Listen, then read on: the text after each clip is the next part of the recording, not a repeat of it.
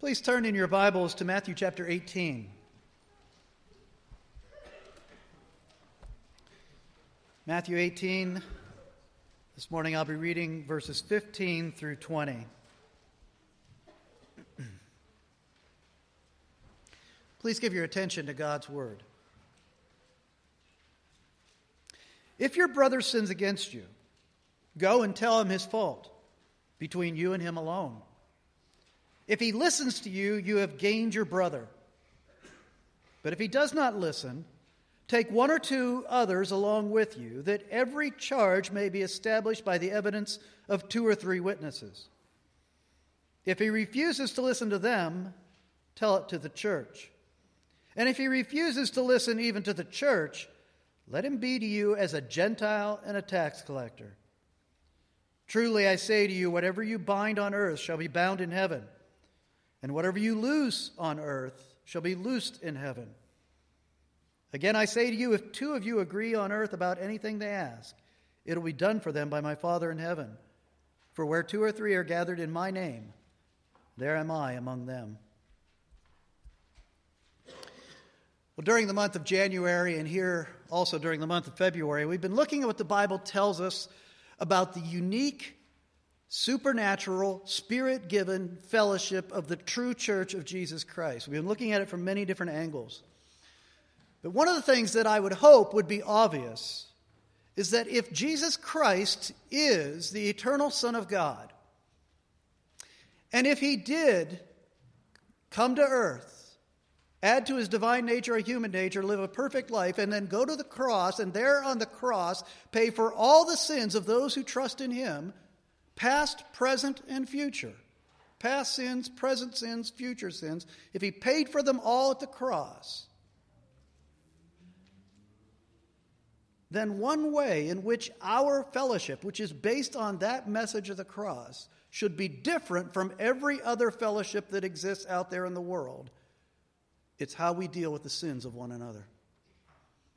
How we respond to each other's sins has to be radically different, because Jesus Christ is who he claimed to be, and he did what God sent him here to do, which was to deal with sin once and for all. Paul says in Ephesians chapter 4, be kind to one another, tender-hearted, forgiving one another as God in Christ forgave you. If that is our creed, if that is the basis of our fellowship together, if we are in Christ together, then the way we relate to one another ought to stand apart from the way that fellowships out there in the world relate to one another. I was thinking about this quite a bit this past week as we witnessed what happened in the media, the social media and the news media and popular media, in terms of the NBC anchorman Brian Williams. Striking to me that within a period of days, even hours, he went from being one of the most popular and successful journalists in the world to being the butt of 1 million jokes, humiliated, and probably without a job. Stunning how quickly he fell. And I don't want to make light of his deceptions, especially in light of the job that he had. But just let me ask you, how many of us would like to have aired out before the entire world the times in which we have exaggerated about things about ourselves in order to impress others? He was without a sin cast the first stone. It's interesting, as I was watching this happen, I also, at the same time, earlier this week, read an article in the New York Times, fascinating article, about what the author called public shaming that has happened in our culture as a result of social media and the role that social media is playing in our lives now. And he bases the article, the whole article revolves around one incident that happened about a year ago. Maybe you heard about it. I remember hearing about it at the time. That there was a young, successful, professional woman who decided to go on a vacation to South Africa. And while she was sitting in the airport waiting for her flight to take off, she was on Twitter and doing what a lot of people do to kill time in the airport, and she was sending out kind of snarky tweets to her friends just to get a laugh or two. She sent out a whole series of them. But the very last tweet that she sent out over her phone before she got on the flight and had to turn her phone off was this one. This is what it said, word for word. Going to Africa, hope I don't get AIDS. Just kidding, I'm white. She sent that out just to be funny. Sounds racist, open to some interpretation. She turned her phone off, got on the flight to fly to South Africa. 11 hours later, she gets off the flight, turns her phone back on, and the first thing she sees is a tweet from one of her friends, or not a tweet, but a text from one of her friends that says, "You have the #1 worldwide trend on Twitter." What's interesting is that this young woman only had 170 followers on her Twitter account, but somebody retweeted her, and it was picked up by a blogger who had tens of thousands of followers, and that blogger retweeted it, and then it spread like wildfire. Within 11 hours, everybody around the world knew about it, and matter of fact, there was somebody there to take a picture of her when she landed. She was that well known. The guy writing the article, what he did, which was fascinating, he said, I want to see what happened to this woman, because I know I didn't hear anything more about her after this. I mean, there were tens of thousands of tweets sent to say how awful she was, to condemn her, to disgrace her, to humiliate her, to make her a butt of jokes. It all happened within a period of hours. Well, this guy tracks her down, actually tracked her down 3 weeks later, and then tracked her down again a few weeks ago. And he wrote this article about her, and basically his desire was to say, what happened to her? Because these people, we hear about them all over the place, and then all of a sudden they disappear. What happened to her? What happened to her was she had to cut short her, I think, 2 weeks vacation in South Africa because people were making threats against her there. She came home, and within 3 weeks she lost her job. For the next few weeks and months, she couldn't leave her apartment. She was so humiliated and so depressed over what had happened. Finally, she went away for a number of weeks to live in another country where there was no internet, just to get away from it all. And now she's back living in New York City, but as he met with her a few weeks ago, she's still trying to put her life back together. The writer, and I encourage you to read the article, look it up online, and he compares it, interestingly, to the public shamings that we used to have like 200 years ago, where somebody would commit a crime or some social crime, and they would put them in stocks out in the public square for people to walk by and spit on and throw things at and to publicly shame them. Or if it was a worse offense, they would actually tie them to a post and whip them publicly. They said, we're doing the same thing. Now we have social media shaming. And what's disturbing is how gleeful people are in carrying it out. And the other thing he pointed out I thought was interesting is the infractions are much more trivial than what they were 200 years ago. The kind of things that would get you in the stocks or get you a public whipping 200 years ago, things we're talking about now are much smaller. Now, I don't bring all that up to make some kind of public pronouncement about it. I'm trying to get back to my main point here, which is that's how the world deals with mistakes and sins. It's got to be different in the church. If we believe the gospel is true, it's got to be different in here. If we are who Christ has said we are, if he is who he said he was and he did what he said he did, he accomplished what he said he accomplished, and we are who he says we are, if we are his people saved by grace alone, then how should our response be different than the way the world responds to each other? I think what we'll find out as we go to Scripture is it's neither a let live and let live, which that's one of the reactions of the world. You do what you want to do, doesn't matter to me. I'll live my life as long as you don't step on my toes. I'm going to live and let live. Or I'm going to get a lot of vicarious pleasure out of condemning you and punishing you for what you've done wrong. We're going to look here in this passage in Matthew 18 at a sequence that describes a biblical response to the sins of others in the church. A sequence that our Lord lays out for us. And what we see here are actually the very first outward steps, the first observable steps that you're to take in response to the sin of another Christian. So I'm going to actually step back a little bit and look at the broader context of Scripture, because I think Jesus is assuming that a couple of things have taken place inwardly before you take this outward step to deal with the sin. In other words, when he says go to the believer, to the offender, he's actually assuming you've done a couple other things first. And I want to talk about those first, because you get this from the rest of Scripture. The first thing you do, the first step of an internal step, something in your mind, something in your heart that must take place before you take an outward step of going to the offender, is the first one is you need to examine your own heart. You need to examine your own heart. Earlier in Matthew 7, Jesus said, "Why do you see the speck that is in your brother's eye, but do not notice the log that is in your own eye? Or how can you say to your brother, 'Let me take the speck out of your eye,' when there is a log in your own eye? You hypocrite, first take the log out of your own eye, and then you'll see clearly to take the speck out of your brother's eye." Now, some people hear that from the mouth of our Lord, and they say, "Oh, that's a live and let live verse, isn't it? You worry about your own sin. Don't worry about anybody else's sin. That's between them and God or them and other people. You just worry about your own sin." Is that what he's saying? No, he says, take the speck out of your brother's eye. That's a good thing. That's a good goal. But do this first. Deal with the log that's in your own eye.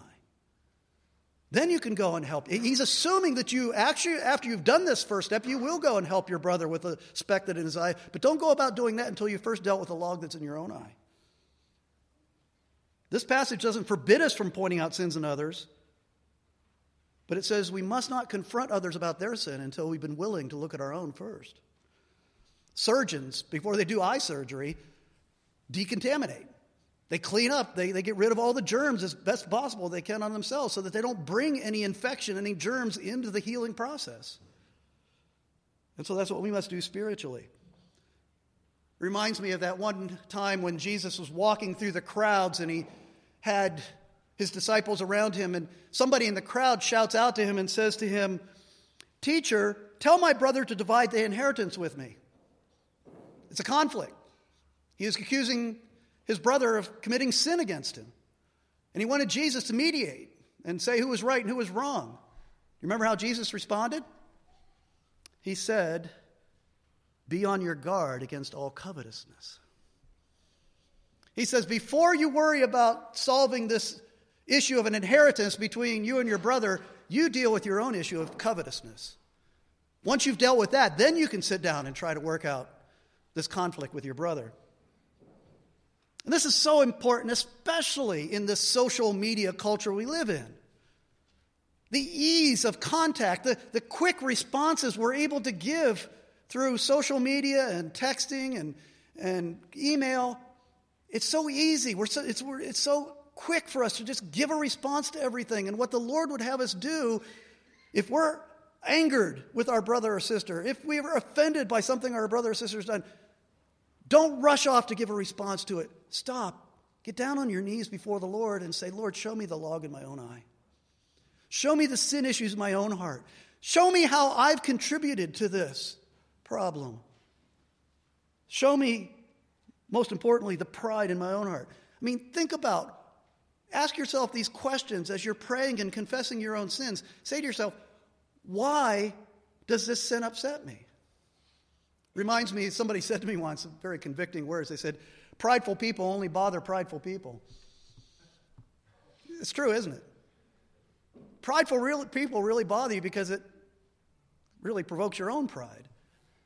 And so if your brother or sister sins against you pridefully, you better get on your knees and say, one of the reasons it's bothering me so much is it's conflicting with my pride. Ask yourself the question, what sins did I commit that may have contributed to this situation?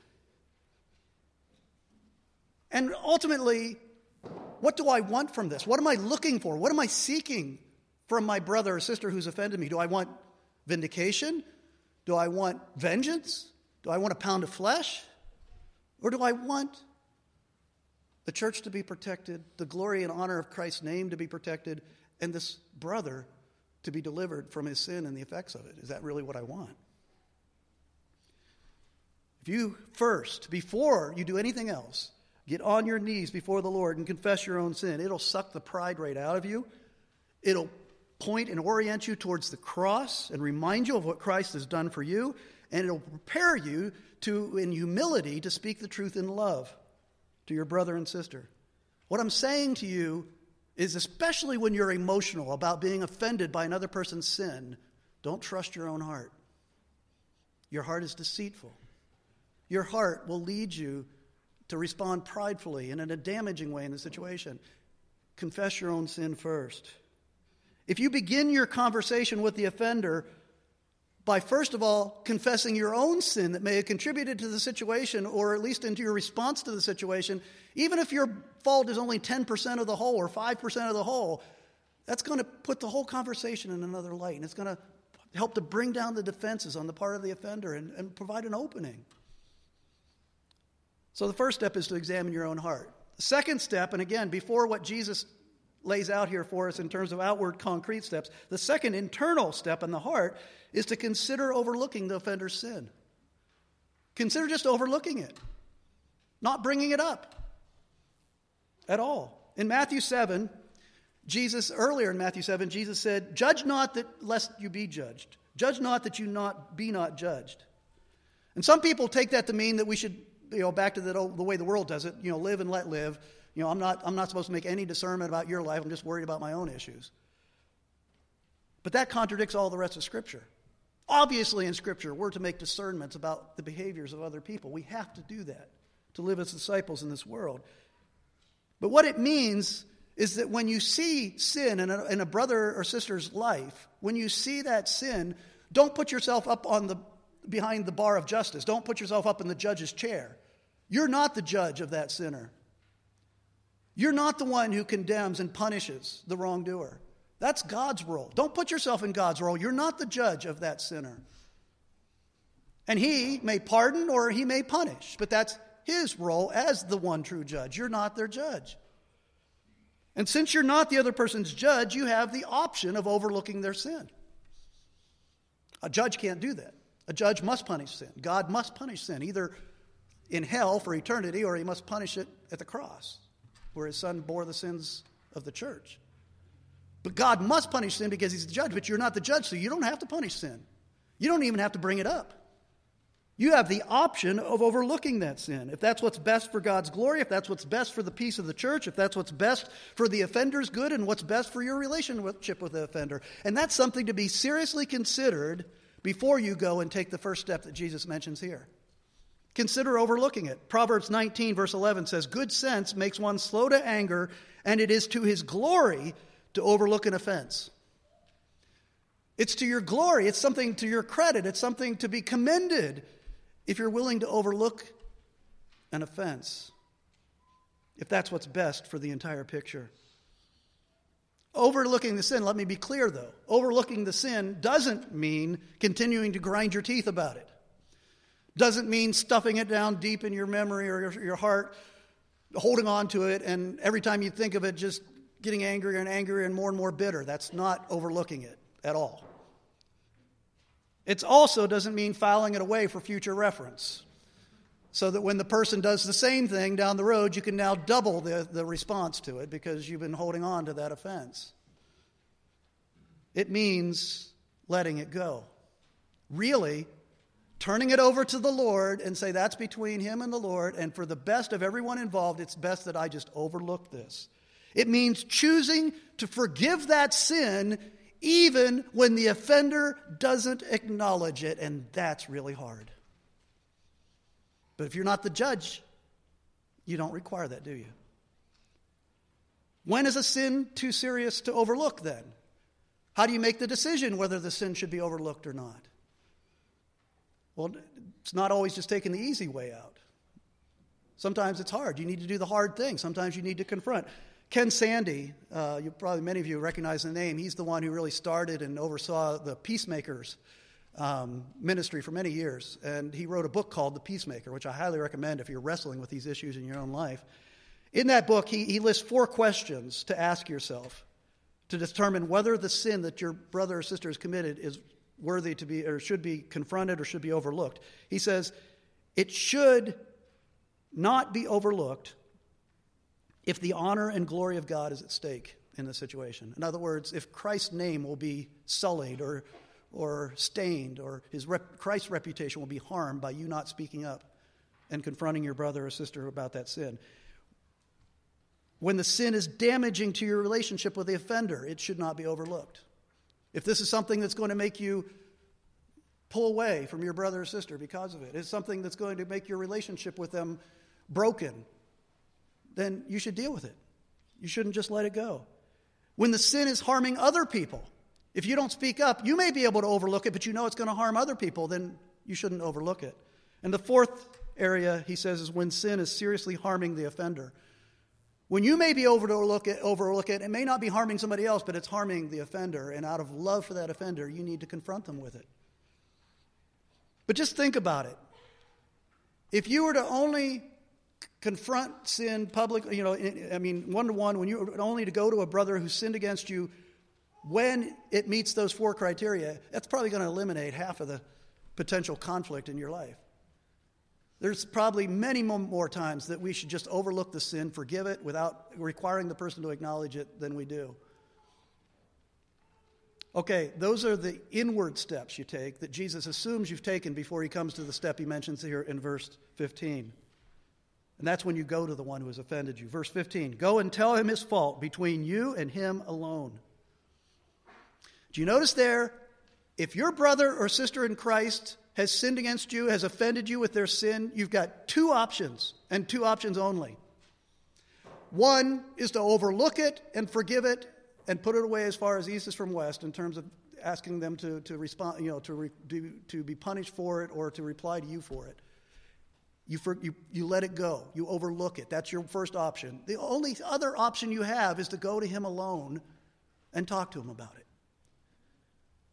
We always think we have a third option. We always think we have the option, and I'll tell you, it is by far the most popular option, and it's not even an option that Jesus gives us, which is to go find somebody who agrees with you, who likes you, who's going to side with you, and tell them all about what this brother or sister did, and let them, just bask in them telling you, boy, you should really be mad about that. Yeah, they're an awful person. I can't believe they did that. That's the option we choose most of the time. And Jesus doesn't give it as an option because it's gossip. And the Lord hates gossip. He hates it. He hates it because it's the most destructive option. It's the one that ruins the church. It's the one that divides the church. It's the one that breaks relationships. It's the one that totally destroys trust, which is the basis of any relationship. Overlook the sin, or go to the person in love and gentleness and humility and talk to them about it. That's the only two options you have. In Galatians chapter 6, verses 1 and 2, it says, brothers, if anyone is caught in any transgression, you who are spiritual should restore him in a spirit of gentleness. In a spirit of gentleness.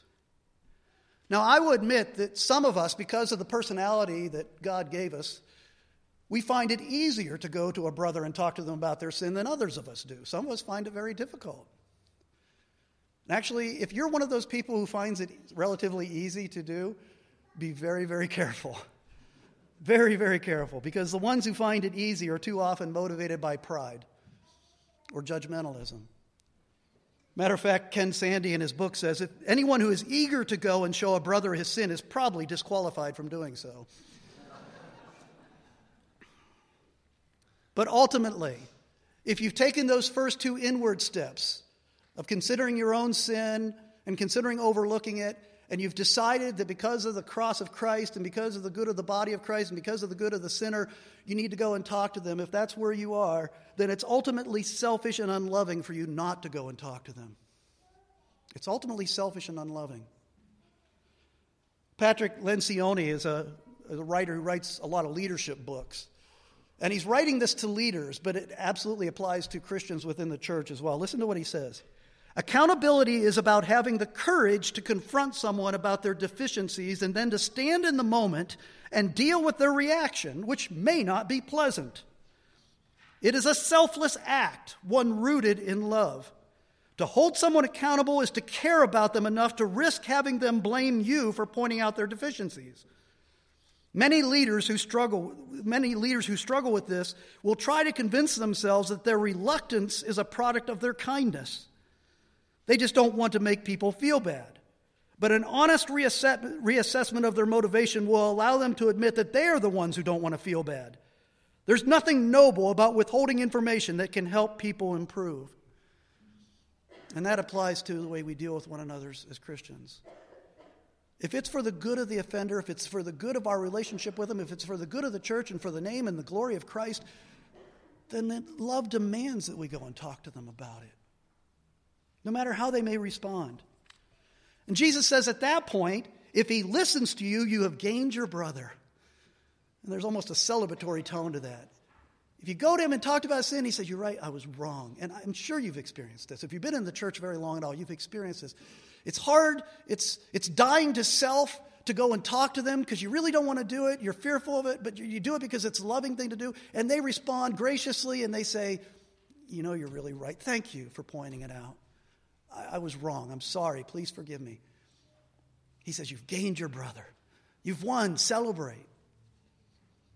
Basically, he's saying here, if he listens, if your brother or sister listens and repents, then skip the next 3 steps and proceed directly to verse 22, where Jesus says, forgive him 70 times 7. In other words, an infinite amount of times. Because he goes on later to say, forgive as you've been forgiven. If he confesses, you forgive. That's your only option because of what Christ has done for you. But, Jesus says, if he does not listen. Now, let me point out here that Jesus probably doesn't mean after one conversation. He probably doesn't mean you're one and done. You know, okay, I had this awkward conversation. He didn't respond well. Okay, my hands are clean. You know, I'm done with this. I can move on to the next step. It really depends on the situation. Depends on the person's response. It probably means going to them more than once. But you need to get to the place where you feel, okay, they're really not listening. This is really not progressing. Something more needs to be done. And so Jesus gives the 4th step in our process, his 2nd step he mentions here, which is to take 1 or 2 others along with you. Take 1 or 2 others along with you. This is fairly simple, fairly straightforward, but let me give you this caution. Don't go out and look for 1 or 2 others that are on your team. Don't go out and look for one of those 1 or 2 other people you tend to gossip to because they're going to side with you and they're going to be favorable to your side of the equation. Don't make that your criteria. Don't go and gang up on this poor sinner. It's best if you go and find someone who is godly, spiritually mature, wise, humble. The characteristics to look for is somebody who has godliness, wisdom, maturity, discretion. And to think about somebody that's going to be well received by the offender. Somebody that they respect, somebody that they have a relationship with. Because again, your focus is on what's best for them, not what's best for you. And then once you've done that, again, Jesus would say, if they listen to the 2 or 3 of you, you've gained your brother, celebrate. But what if he doesn't listen? Well, that means that you have 2 or 3 witnesses. The old biblical law said you have to have 2 or 3 witnesses. Well, now you've got 2 or 3 witnesses to go and take it to the court of the church. Not the court in the world, but the court of the church, which is the elders of the local church. Take it to the church. It says, tell it to the church. In verse 17, it says, if he refuses to listen to them, tell it to the church. That doesn't mean you stand up in the middle of a worship service like this and say, I have a public announcement I'd like to make. That's not what he's saying. In the context, he immediately mentions the authority of the church, talking about the authority to bind and loose. That's the authority that was given to the apostles. It was given ultimately to the eldership of the church. You take it to the authorities in the church. Discreetly take it to them. Not anyone else, but take it to the leaders. If this sinner, this brother or sister who claims to be a Christian, has sinned against you, is a member of your own church, that's fairly simple and straightforward. You go to your elders. If they're a member of another church, then you probably should consult with an elder or 2. And hopefully, when you think of a godly, mature, spiritually wise person to take with you the first time, you've already talked to the elders anyway. But consult with them, but then go to the leadership of that person's church and let them deal with it. It's their responsibility to look into it.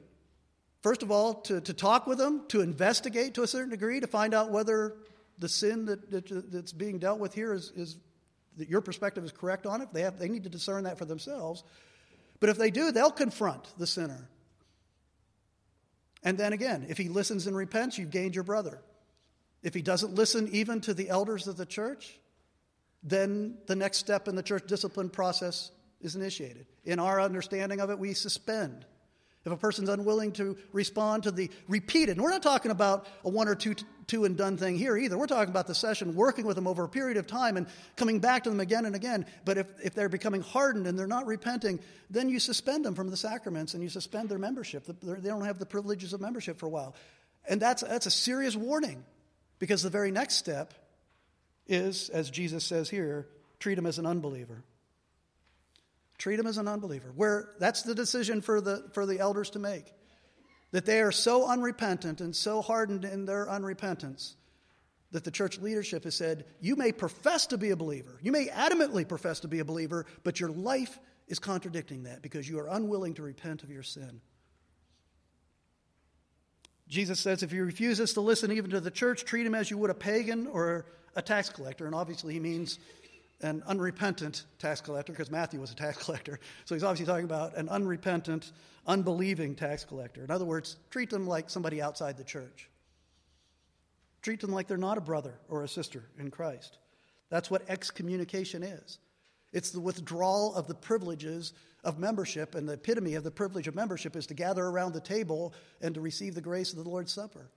So they're excommunicated. Now, this doesn't mean shunning like the old Amish practice of shunning. I don't think so. Not the way the Bible talks about it. I think it does mean more than just saying you can't come to the Lord's table. It means you treat that person like you would treat an unrepentant unbeliever. And you have a lot of those in your life, don't you? A lot of people you deal with that are unrepentant unbelievers. That's how you treat them. You don't treat them like a brother or sister because they're not acting like a brother or sister. And the church has declared that their life is denying their profession. As a matter of fact, scriptures talk about it in several places. You're to love that person, and you're to evangelize that person, call them to Christ in any way possible. Over in 2 Thessalonians chapter 3, Paul talks about this process, and he describes it this way. He says, as for you, brothers, do not grow weary in doing good. If anyone does not obey what we say in this letter, take note of that person and have nothing to do with him, that he may be ashamed. Do not regard him as an enemy, but warn him as a brother. So in that sense, you still treat him like a brother, in the sense that this is a brother who's gone astray. This is a brother who's acting like an unbeliever. You warn him. You love him. And seek to draw him and point him to Christ. In 1 Timothy chapter 5, verse 20, Paul says, as for those who persist in sin, rebuke them in the presence of all, so that the rest may stand in fear. You get another emphasis of the purpose of church discipline there, of excommunication, is to say to everybody in the church who is walking in faith, to say, listen, you're accountable just like that person is. If you decide to turn your back on the Lord and go your own way and go into unrepentant sin, that will be your fate as well. So it's a warning. That's why it's good for the purity of the church, that we understand that we're going to hold each other accountable. The world doesn't understand that concept. Matter of fact, the world despises the concept that we would hold each other accountable for the way we live our lives. But how unloving it is to see a brother or sister in Christ walking into damaging, destructive sin and not hold him accountable for it, not talk to him about it, not warn him, and not call him to repentance. It's the loving thing to do. And Paul, when he talks about this kind of even the ultimate, final, last resort church discipline, he says even that step, even though it is for the glory and the reputation of Jesus Christ and of the church, and it's for the good of the unity and the purity of the church, and it's good for your relationship with the other believers, but ultimately he says it's also for that unrepentant unbeliever in spite of his attitude, because he says in 1 Corinthians chapter 5, verse 5, he's talking about one particular man that needs to be disciplined, and he says, deliver this man to Satan for the destruction of the flesh, so that his spirit may be saved. So even excommunication, as harsh as that sounds to the world, the purpose of it is to save this unrepentant, confessing believer. Bottom line, the greatest threat to the supernatural, spirit-filled fellowship of the church as a whole, and of this church in particular, is not false teaching, as serious as that threat is. It's not persecution, as serious as that threat is. The greatest threat to this fellowship of believers is not dealing with the sin in our midst, not holding one another accountable, of allowing sin to go unconfessed. Think of Achan when he hid the spoils from Jericho. How God dealt with that harshly to get this message across. Is it to love one another? We've got to hold each other accountable in a loving, humble, gospel-centered way. God says to all of us, "You shall be holy, for I am holy." But understand that the pursuit of holiness is not an individual private affair just between you and God. We are all one body. We belong to one another. We are all in Christ together. And so when you fall into unrepentant sin, you harm me. And when I fall into unrepentant sin, I harm you. And we all bring disrepute upon the name of Christ and his church. We must seek to gain our brother or gain our sister and protect our fellowship. Paul says in Ephesians 4, be completely humble and gentle, be patient, bearing with one another in love. And he goes on to say, listen to this, make every effort to keep the unity of the Spirit through the bond of peace. That's your responsibility. That's not just the elders' responsibility. It's your responsibility, every one of you that's a part of a Christian fellowship, to make every effort to keep the unity of the Spirit through the bond of peace. If you're a member of Oakwood Presbyterian Church, then you've taken all 5 vows that the PCA requires that you take to be a member of this church. You remember what number 5 is? Do you submit yourselves to the government and discipline of the church and promise to study its purity and peace? You took that vow, if you remember. And so what we're talking about here in Matthew 18, you've taken a vow to pursue in your relationships, because church discipline doesn't start when charges are brought before the elders. Church discipline starts when a brother needs to go to another brother or a sister needs to go to another sister and say, you're in sin. What can I do to help? Romans 12:18. If possible, so far as it depends upon you, live peaceably with all. You can't create peace by yourself. It takes 2 to tango. It takes a body to create peace in the church. But what the Lord requires of you is to do what you can do to confront your brother or sister with their sin and to be at peace with them and leave the Spirit to work on the rest. Let's pray. Father, we thank you for the body of Christ. We thank you for our brothers and sisters.